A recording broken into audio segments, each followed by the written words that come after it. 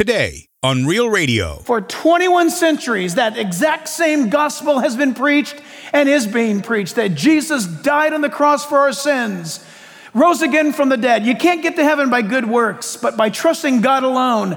And God comes in and he washes all your sin guilt away, and he puts his Holy Spirit in you, and he begins to live his life through you.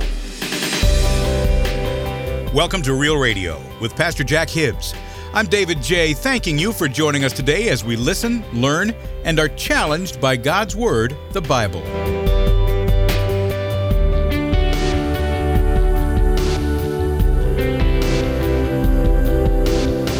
On today's edition of Real Radio, Pastor Jack, now in a message called The Christian Life, Part 4, continues in a series called Anchored, a study in 1 Peter. You know, the Apostle Peter was one of the 12 disciples of Christ and later on became the leader of the first church. Now, we all know there were times when Peter failed the Lord, but he learned that through Christ, he could have joy, even in the midst of failure and all the pain that caused. In Part 3, Peter tells us that the Christian life is a life of love. We no longer desire the things of this world that wither and decay, but we're known by our love and obedience to the Lord. Human love is flawed. It goes after material things and status. But when we live under God's love and influence, well, our desires change. We take our eyes off of ourselves and advance the lives of others, often at our own expense. So today, on day one of this message, Pastor Jack tells us that Christian love can permeate a very dark world. The gospel message of salvation lights up the darkness and will never be defeated. It's only through Jesus Christ the world can experience true love and be saved. And now in his message called The Christian Life, Part 4, here's pastor and Bible teacher Jack Hibbs. 1 Peter, James chapter 1, verse 22 says, "But be doers of the word, and not hearers only." Look at the danger. If you just listen to a sermon but never intend to do it, you deceive yourselves. Isn't that scary? Think about it. The Bible comes into you, and if you've got a heart to obey it, then it's going to be power to you. But if you listen to a Bible study and you do not intend to do it, that very word that brings life can actually bring death to you. It will pull you down because you don't intend to do anything with it, and becomes rather than a balloon to lift you up, it becomes an anchor to pull you down. Verse 23, James chapter 1 says, "For if anyone is a hearer of the word and not a doer, he's like a man observing his natural face in a mirror." Think of that. You forget what you look like. This morning I got up and I got ready to go. I just got ready to leave the house. And then I looked in the mirror, and I don't know if you can see it or not. Hopefully you can't, but I've got all these spots on my face. See, what happened to you? Did you get in a fight? I did. I got in a fight with a dermatologist, and he cut a bunch of stuff out of my face because of the sun. And I forgot what I looked like until I looked in the mirror this morning, and I realized, boy, do I look messed up this morning. I look like I got in a cat fight. And then I forgot about it until I just read this word mirror. We have a tendency to look at our lives and then we glance at it for a moment. God is speaking to us in a moment. When we open up the Bible, which is the mirror of God's righteousness, of God's holiness, we look into the mirror and it reflects to us who God is and who I am. And then we shut the Bible and we walk away. We forget what we are. That verse goes on to say, "For he who observes himself goes away, immediately forgets what kind of man he is." Verse 25, "But he who looks into the perfect law of liberty and continues in it, and is not a forgetful hearer, but a doer of the work, this one will be blessed." Look at that, mark it. This one will be blessed. Don't you want to be blessed? This one will be blessed in what he does. Verse 27, "Pure and undefiled religion before God and the Father is this, to visit orphans and widows in their trouble, and to keep oneself unspotted from the world." This is good news if you want to love God and obey God. And we saw this in several ways, that it's truth. To obey is to know the truth of God, verse 22. We saw also that to obey is to be under God's influence. And we left off in the third installment of verse 22, and that is to obey is to be empowered by love. That is, of course, his love. It says to love one another fervently with a pure heart, to love God. Church, the Bible tells us, I'll paraphrase it for time's sake. The Bible tells us in the book of Exodus, when God gave the 10 Commandments, In Exodus 20, verse 1, it says, "And God spoke all these words, saying, I am the Lord your God, who brought you out of the land of Egypt, out of the house of bondage. You shall have no other gods before me. You shall not make for yourselves any graven image," that's an idol, "any likeness of anything that is in heaven above, or that is earth, or on earth beneath, or that is in the water underneath the earth. You shall not bow down to them, nor serve them." Listen, "For the Lord your God am a jealous God." The word jealous God means I'm a God who loves you and wants your heart. He's not jealous like you and I think of jealousy, where it's sick and weird and strange. A jealousy that is singular passionate about you. God says, I'm jealous over you. Listen, every one of us wants and rejoices in the fact that God says, I'm jealous over Jack. I'm jealous over you. God loves you specifically and powerfully. The truth of the matter is, God speaks to us regarding this, and he puts his love on display in the person of Jesus. Who's your leader? Think about it. Who is your leader in life? Who is your role model? There may be many, but I would hope that at the top, there's only one. You know what I'm saying? There's only one, and that's Jesus. The Bible tells us in John 13, verse 34, Jesus said, "A new commandment I give you, that you love one another as I have loved you, that you also love one another." Verse 35, "By this all will know that you are my disciples." Listen, not by memory verses, that's good though. Not by church attendance, well, that's good though. Not by anything else except this. As we looked at last week, we press again today, loving one another. Remember, church, the challenge that you are to love those that are nearest you. You don't need to get all caught up in trying to love those that are from afar. Start, as it were, in your own Jerusalem, then your Judea, then your Samaria, then to your uttermost parts of the earth, showing the love of God. That means we should be falling over. Remember what I said, falling over one another to reach out to love one another. This is the example that God gives us when he says, I love you. And so we would say, God, how do I love you back? It would be this way, loving one another. Because if you love one another, which, by the way, you can't do unless you love God first, properly, then that would say that you love Jesus. And notice the example that he gives us in John 16, verse 27. The Bible says, Jesus is speaking, "For the Father himself loves you." Boy, I challenge you right now. Go all around the world, read all the comparative religions of the world. You will find that statement nowhere else. You will never find anywhere that Buddha loves you. Did you know that? I've read the Quran. I've never seen anything in there where it says Allah loves you. Look around all the world. 2,000 years ago, the Bible announced that God loves you. The Bible says, "Because you have loved me and have believed that I came forth from God, I came forth from the Father and have come into the world. Again, I leave the world and go to the Father." Jesus goes to the Father, having given us an example, but he leaves us behind. He leaves us here. And Jesus would call us into this world to go live that life of love and of caring. Those pictures we saw a moment ago, those little video testimonies of those kids that had been affected by release time education. Now, I don't know those children. I don't know. Maybe some of those kids or all those kids were your kids. I don't know. But because that is release time education and it goes out into the world of the public school system, there's a high probability that those kids don't have Christian homes. And they go and they hear the gospel and they make their commitment. They make their decision regarding Jesus. How did that happen? You say, well, I don't even know who those kids are, Pastor Jack. No, you know what? I don't either. But did you not make it possible for them to hear that God loves them? Amen.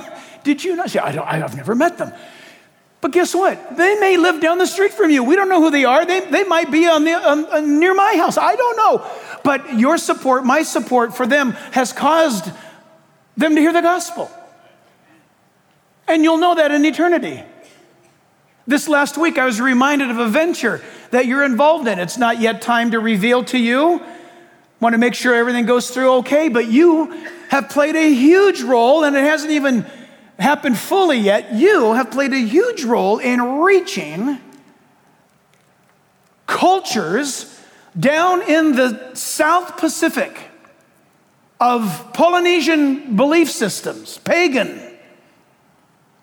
And you have made it possible for the gospel to go down and to be heard into the ears of people that you and I will never meet in this world. How is that possible? Because you love God. And what you invest in regarding God's word and getting it out, in the end, you're going to stand before God, and there's going to be somebody that comes up and praises the Lord in eternity, and you will have been the one responsible for having gotten the gospel to them in East Timor, and you never met them on earth. And I don't know how it's going to come down, but I can almost sense in some holy fashion, there's going to be somewhat of a thank you. Can you imagine? I can imagine. I like imagining that. Because of love, reaching out. And by the way, it's our love that's going to counter a dark world that you and I live in now. True, active Christian love. You know, Jesus said something, and I'm dangerously now going from memory, so hang on to your seats. Jesus said, regarding the kingdom of God, it's a very rare verse. In the Gospels, Jesus said, the kingdom of God suffers violence. The word means the kingdom of God's attacked. And then he turns right around in the next breath and says, but the violent take it by force. It's a very unusual statement. The world wars against the gospel. Persecution, attack. Brother Andrew in Turkey imprisoned. And other parts of the world as well. Christians under attack. The world attacks the love of God. But Jesus says, but the violent. See, is Jesus implying we're violent? He uses the word that we would say today, but countering the world is the tenacious. The tenacious are those who have faith in God no matter what their physical, emotional weakness might be. We have our weaknesses, but our God is awesome. Our God is great. The Holy Spirit is present. We may be weak, but He is strong. And we get up and we say, you know what? Because I have this eternal message, because God is on His throne, His Holy Spirit lives in me, I'm going to stand up against a raging world, and I'm going to go into that world. And Jesus said it, but the violent take it by force. We take the gospel everywhere. It cannot be defeated. It cannot be stopped. And God in you, being the hope of glory, is exactly what the world needs to see in a hopeless world. Amen. You are the light of the world. This is the Christian life. God armed you with the Bible. In you. It starts to come out of you. It's glorious. It's awesome. It's powerful. Jesus said in John chapter 17, verse 20, in what is known as the high priestly prayer of Jesus, John 17:20, Jesus said as He prayed to the Father, He says, I do not pray for these alone. That is, I don't pray for my disciples only, but also for those who will believe in me through their word. I love that. You ought to pause sometime, do a study on the pathology of verse 20. What does that mean? You go home and ask yourself that question, study that. What does that verse mean? Did this verse happen? Did the Father answer Jesus' prayer? And all the while you're asking these deep, probing, good questions that you should do in Bible study, just take your index finger and point it up, turn it right around, and point it in your chest. At you. Jesus is praying to the Father, Father, I'm not only asking you to bless these disciples, but I'm asking you to bless every one of those who come to faith in me by word of the mouth of these disciples. And there's no limit on that. There's no expiration date on that. For 21 centuries, that exact same gospel has been preached and is being preached, that Jesus died on the cross for our sins, rose again from the dead. You can't get to heaven by good works, but by trusting God alone. And God comes in and He washes all your sin guilt away, and He puts His Holy Spirit in you, and He begins to live His life through you. This is the Christian life. John 17 goes on, verse 21, that they all may be one as you, Father, are in me and I in you, that they also may be one in us. That the world, here's the reason, that the world may believe that you sent me. Wow. This is the purpose of the Christian life. If somebody asks you today, oh, where did you come from? Oh, we came from church today. Oh, what's that all about? Well, it's all about God, through my life, letting you know that Jesus Christ is Lord and he loves you and he wants you to be in his family, that the whole world might believe. That's your mission. You say, well, I thought I'm an engineer at Raytheon. You may be, but your mission first as a Christian. Raytheon puts food on your table. Are you with me? Are you a school teacher? Yes, I am. Listen, the school puts food on your table. Are you a contractor? Food on your table. Outside of that, listen, when it comes to the reason why we exist, it's that the whole world might believe. Because look, everything else is going to fade away, friends. We work hard at our jobs to feed our family and put a roof over our head, and we're supposed to. That's to keep us going, that we might tell others. I'm still in John 17, which is not even our Bible study for today, but verse 24 says, Father, listen to him, listen to Jesus. I desire that they also whom you gave me may be where I am. Oh, I wish the Father would answer that prayer today. And that they may behold my glory, which you have given me, for you loved me before the foundation of the world. Oh, Father, Abba, Jesus would say, Abba, Papa, I'm leaving here. According to your great plan, Father, I've submitted my life in this flesh that I've taken upon me as a human, having come from heaven to earth to live as a human, to die in their place for their salvation. I'm coming home. And so, Father, commission them, send them out, not only them, but all those who will hear this gospel that will originate from their mouths. And oh, Father, I also pray, isn't it sweet? Oh, Father, I also pray that where I am, they might be. That's Jesus' prayer saying, Father, I'm coming home. It'd sure be nice if they could come home with me now. It'd sure be wonderful if I could just bring them now. I wish Jesus would have done that. Of course, he's got a plan, and my wish is silly because God's got a job for you and I to do and to live and a mission for you and I to complete. But soon, friends, remember that guy, what's his name? Andre Crouch. Remember that song, Soon and Very Soon? We're going to see the King. Someday, the Father's going to answer Jesus' prayer. By the way, Jesus said regarding that, no man knows the day or the hour. I nor angels know the day or the hour, but my Father only. Jesus said that while he was on earth. It's debated today. Now that Jesus is resurrected and in heaven, does Jesus now know the time of his coming? Some scholars say yes, and I'm good with that. Some scholars say no, and I'm good with that. That part of the humanity of Jesus still today, ladies and gentlemen, at 34 minutes after the hour, in eternity, there's a man sitting at the right hand of God the Father, the resurrected God-man, Jesus Christ. And in that humanity, it may be that he still has not been given the hour in which he's allowed to come to get the bride, which fits, by the way, Jewish culture. When the son prepares the house, gets the house ready, by the way, in the Middle East, in Israel, the father builds the home, and they always leave the roof undone. That's for the next generation, and then for the next generation. Can you imagine the father turning to the son, as it was in old times, saying, all right, son, I've inspected everything that you've done, all the construction you've been working on. By the way, didn't Jesus say in John 14, I go now to prepare a place for you that where I am, there you may be also? Jesus is preparing, he's preparing. Can you imagine at some point the father might say soon, stop, that's enough. That you just, I don't know, in my mind's eye, I see Chip and Joanna Gaines making the perfect home, and she puts her little vase just at the right spot, and at some point, it's done. And that's when your jaw drops, when they show you what they did to this junk of a house. Can you imagine?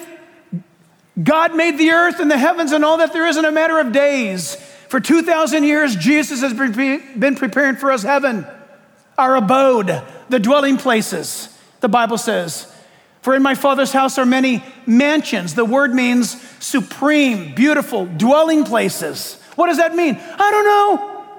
I do not know what it means. I just know. I'm glad I do not know what it means. Because it must be awesome.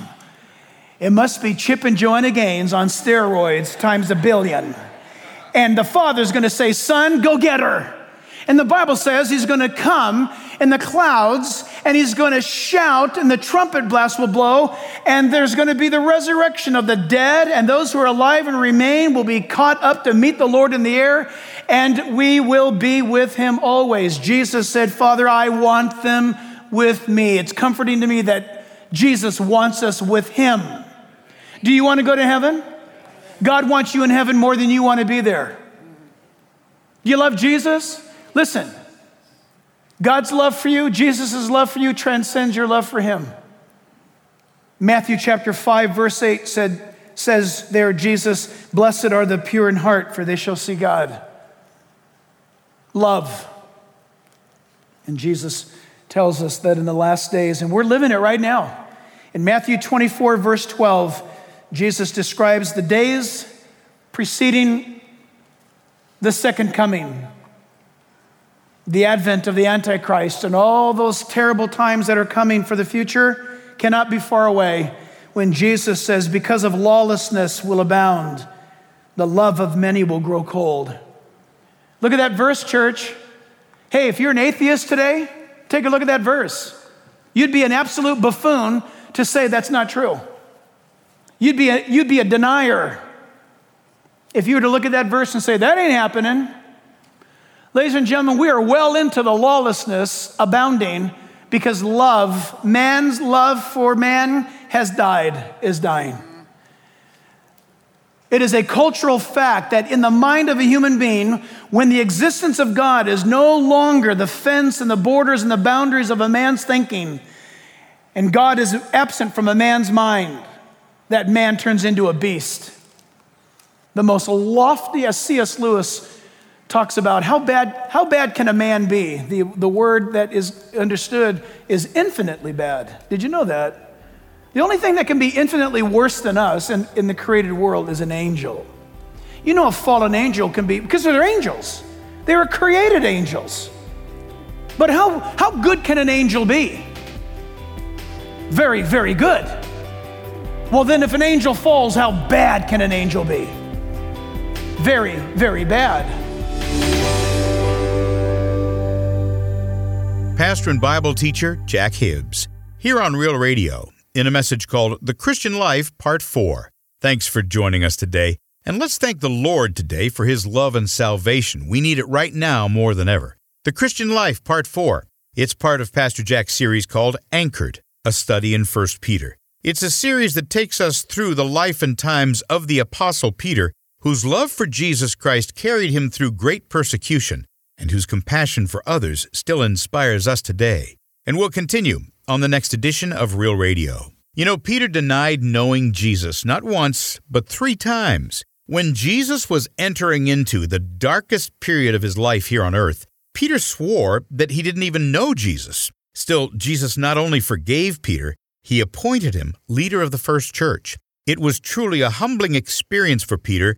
After all, Peter was devastated for letting Jesus down when he needed him the most. But Peter was determined not to fail the Lord again. This time, through the power of the Holy Spirit and constant communion with his Savior, he remained faithful to the end. I think we're all capable of being like Peter. If we don't stay close to the Lord, we lose battle after battle, and eventually we lose our way. That's where a devotional time with the Lord comes in. And it's why Pastor Jack made it a priority to include devotions at his website. Simply go to reallifewithjackhibbs.org, click on that tab labeled Devotions. Once you're there, you'll find a weekly devotion that Pastor Jack personally writes, along with a verse that you can use to create your own story. You'll also find previous devotions you can click on for daily use. Again, devotions are right there at our website, reallifewithjackhibbs.org. That's reallifewithjackhibbs.org. This program is made possible by the generous contributions of you, our listeners. Visit us at reallifewithjackhibbs.org. That's reallifewithjackhibbs.org. I'm David J. Until next time, Pastor Jack Hibbs and all of us here at Real Radio wish for you solid and steady growth in Christ and in His Word. We'll see you next time here on Real Radio.